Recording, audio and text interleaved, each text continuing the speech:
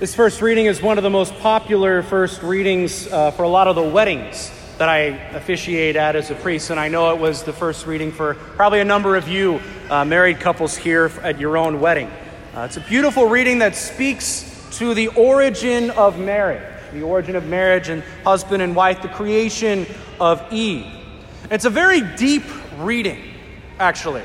There's a lot to it. You got to read into it a lot. It's one of the reasons why it's one of my favorites. This reading begins with Adam in the garden. And for Adam, life is good. It's not doing too bad. God allows him to name all the animals, all the creatures. He gives them all of these other creatures to have with him in the garden so that he is not lonely or that he's not there in complete and utter, solitude or singularity. But there's something missing. Even though he has all these creatures around him, Adam is alone. He is alone. How is this possible? He had all of these creatures. He even had God to talk with. So how is Adam alone? Well, Adam doesn't really explain it here, and it's kind of a hard thing if you were the only man on the universe to explain why it is that you feel alone. He doesn't really say what's eating at him. But God knows. God knows Adam better than he knows himself. God knows what's eating at his heart. God knows why he is alone. God knows this because we know that God is Trinity, right? 3 persons, one God. Those 3 persons of the Trinity exist in relation to each other, of giving and receiving. There's a communion, a relationship within God, we can say. And since Adam was created in the image and likeness of God, he was created for communion. He was created for relationship. And he didn't have it in the garden at that time. He couldn't enter into relationship. He couldn't enter into communion with any other creature that was there. He knew that it just wasn't possible.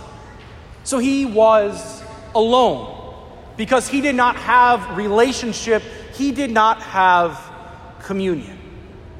And it is because of this that God creates woman. He creates Eve from Adam's rib. And that is why Adam, in joy, exclaims, "This one at last is bone of my bones and flesh of my flesh." Adam finally sees Eve. He sees what he has been longing for. He sees the potential for relationship. He sees the potential for communion. He sees the potential for love. Eve was the only creature that Adam could truly say, "I love you." We can say that about our dogs or our pets, but we know it doesn't mean the same as if we say it to another person, because there's a potential for a real relationship there, the potential for real communion. Adam wanted someone like himself, but different from himself. He wanted communion, a real, authentic communion of persons. Adam wanted to be able to give of himself, and he also wanted to receive another in equal measure. And he wanted someone who would give of herself so that he could receive in equal measure as well. That was not possible with any other creature in the garden that Adam had with him in that moment. And that was why he was alone. It's in seeing Eve that he realizes what he's been looking for all along, what he's been longing for. In fact, he sees his fulfillment, his purpose in life when he sees Eve for the very first time. He sees the purpose of life as living in communion, giving of our whole selves and receiving another in return. And hearing this today, it's beautiful if you think about it. It's why we're all here, to live in communion. It's the most beautiful thing in the world. It's why we're here. It's why God made us. It is who we are, brothers and sisters. We are ordered toward communion. That is our goal, and that is our fulfillment as human beings. And so we fast forward to the gospel, and we see that unfortunately the people at that time had forgotten some of these very, very beautiful truths. They had forgotten God's plan. They had forgotten who they were. And so they had abandoned God's plan for who they are, for love and for communion. And Jesus had to deal with this in the gospel. As we hear, the Israelites had allowed divorce and remarriage at the time. And so the Pharisees asked Jesus to sort of test him. Is it okay for a husband to divorce his wife for any cause whatsoever? And he replies, because of the hardness of your hearts, God gave you this commandment. What's Jesus getting at here? Well, essentially, he is saying that God made a concession for the people at that time in the Old Testament. That because of their sinfulness, because of their imperfection, they were also living under the old covenant. They weren't ready yet for what marriage ought to be. They couldn't live it out. So God made you could say, a temporary concession for the people at that time. But Jesus, notice, he says this, but in the beginning it was not so. Before Adam and Eve would fall, they had this beautiful union of marriage that we hear about in our first reading. That was the ideal. That was what our Lord wanted for his people, and unfortunately they were not ready to fully grasp and take on for themselves. Christ is trying to get the people to realize once again who they are, what they were made for. They had forgotten about it up until then. He wanted them to rediscover the beauty of who they are and what marriage and love were all about. There was this confusion at the time. They didn't know it. They didn't see the beauty of marriage and communion. And so they were confused about what marriage meant and whether or not it was for life. So Christ is telling them essentially that in the new covenants that I will institute, we're going to go back to God's original plan for marriage. We're going to have it be like it was in the beginning, before the fall, when Adam and Eve were there in the garden and they saw each other and they knew who they were and what they were made for. Marriage is about an authentic communion of persons.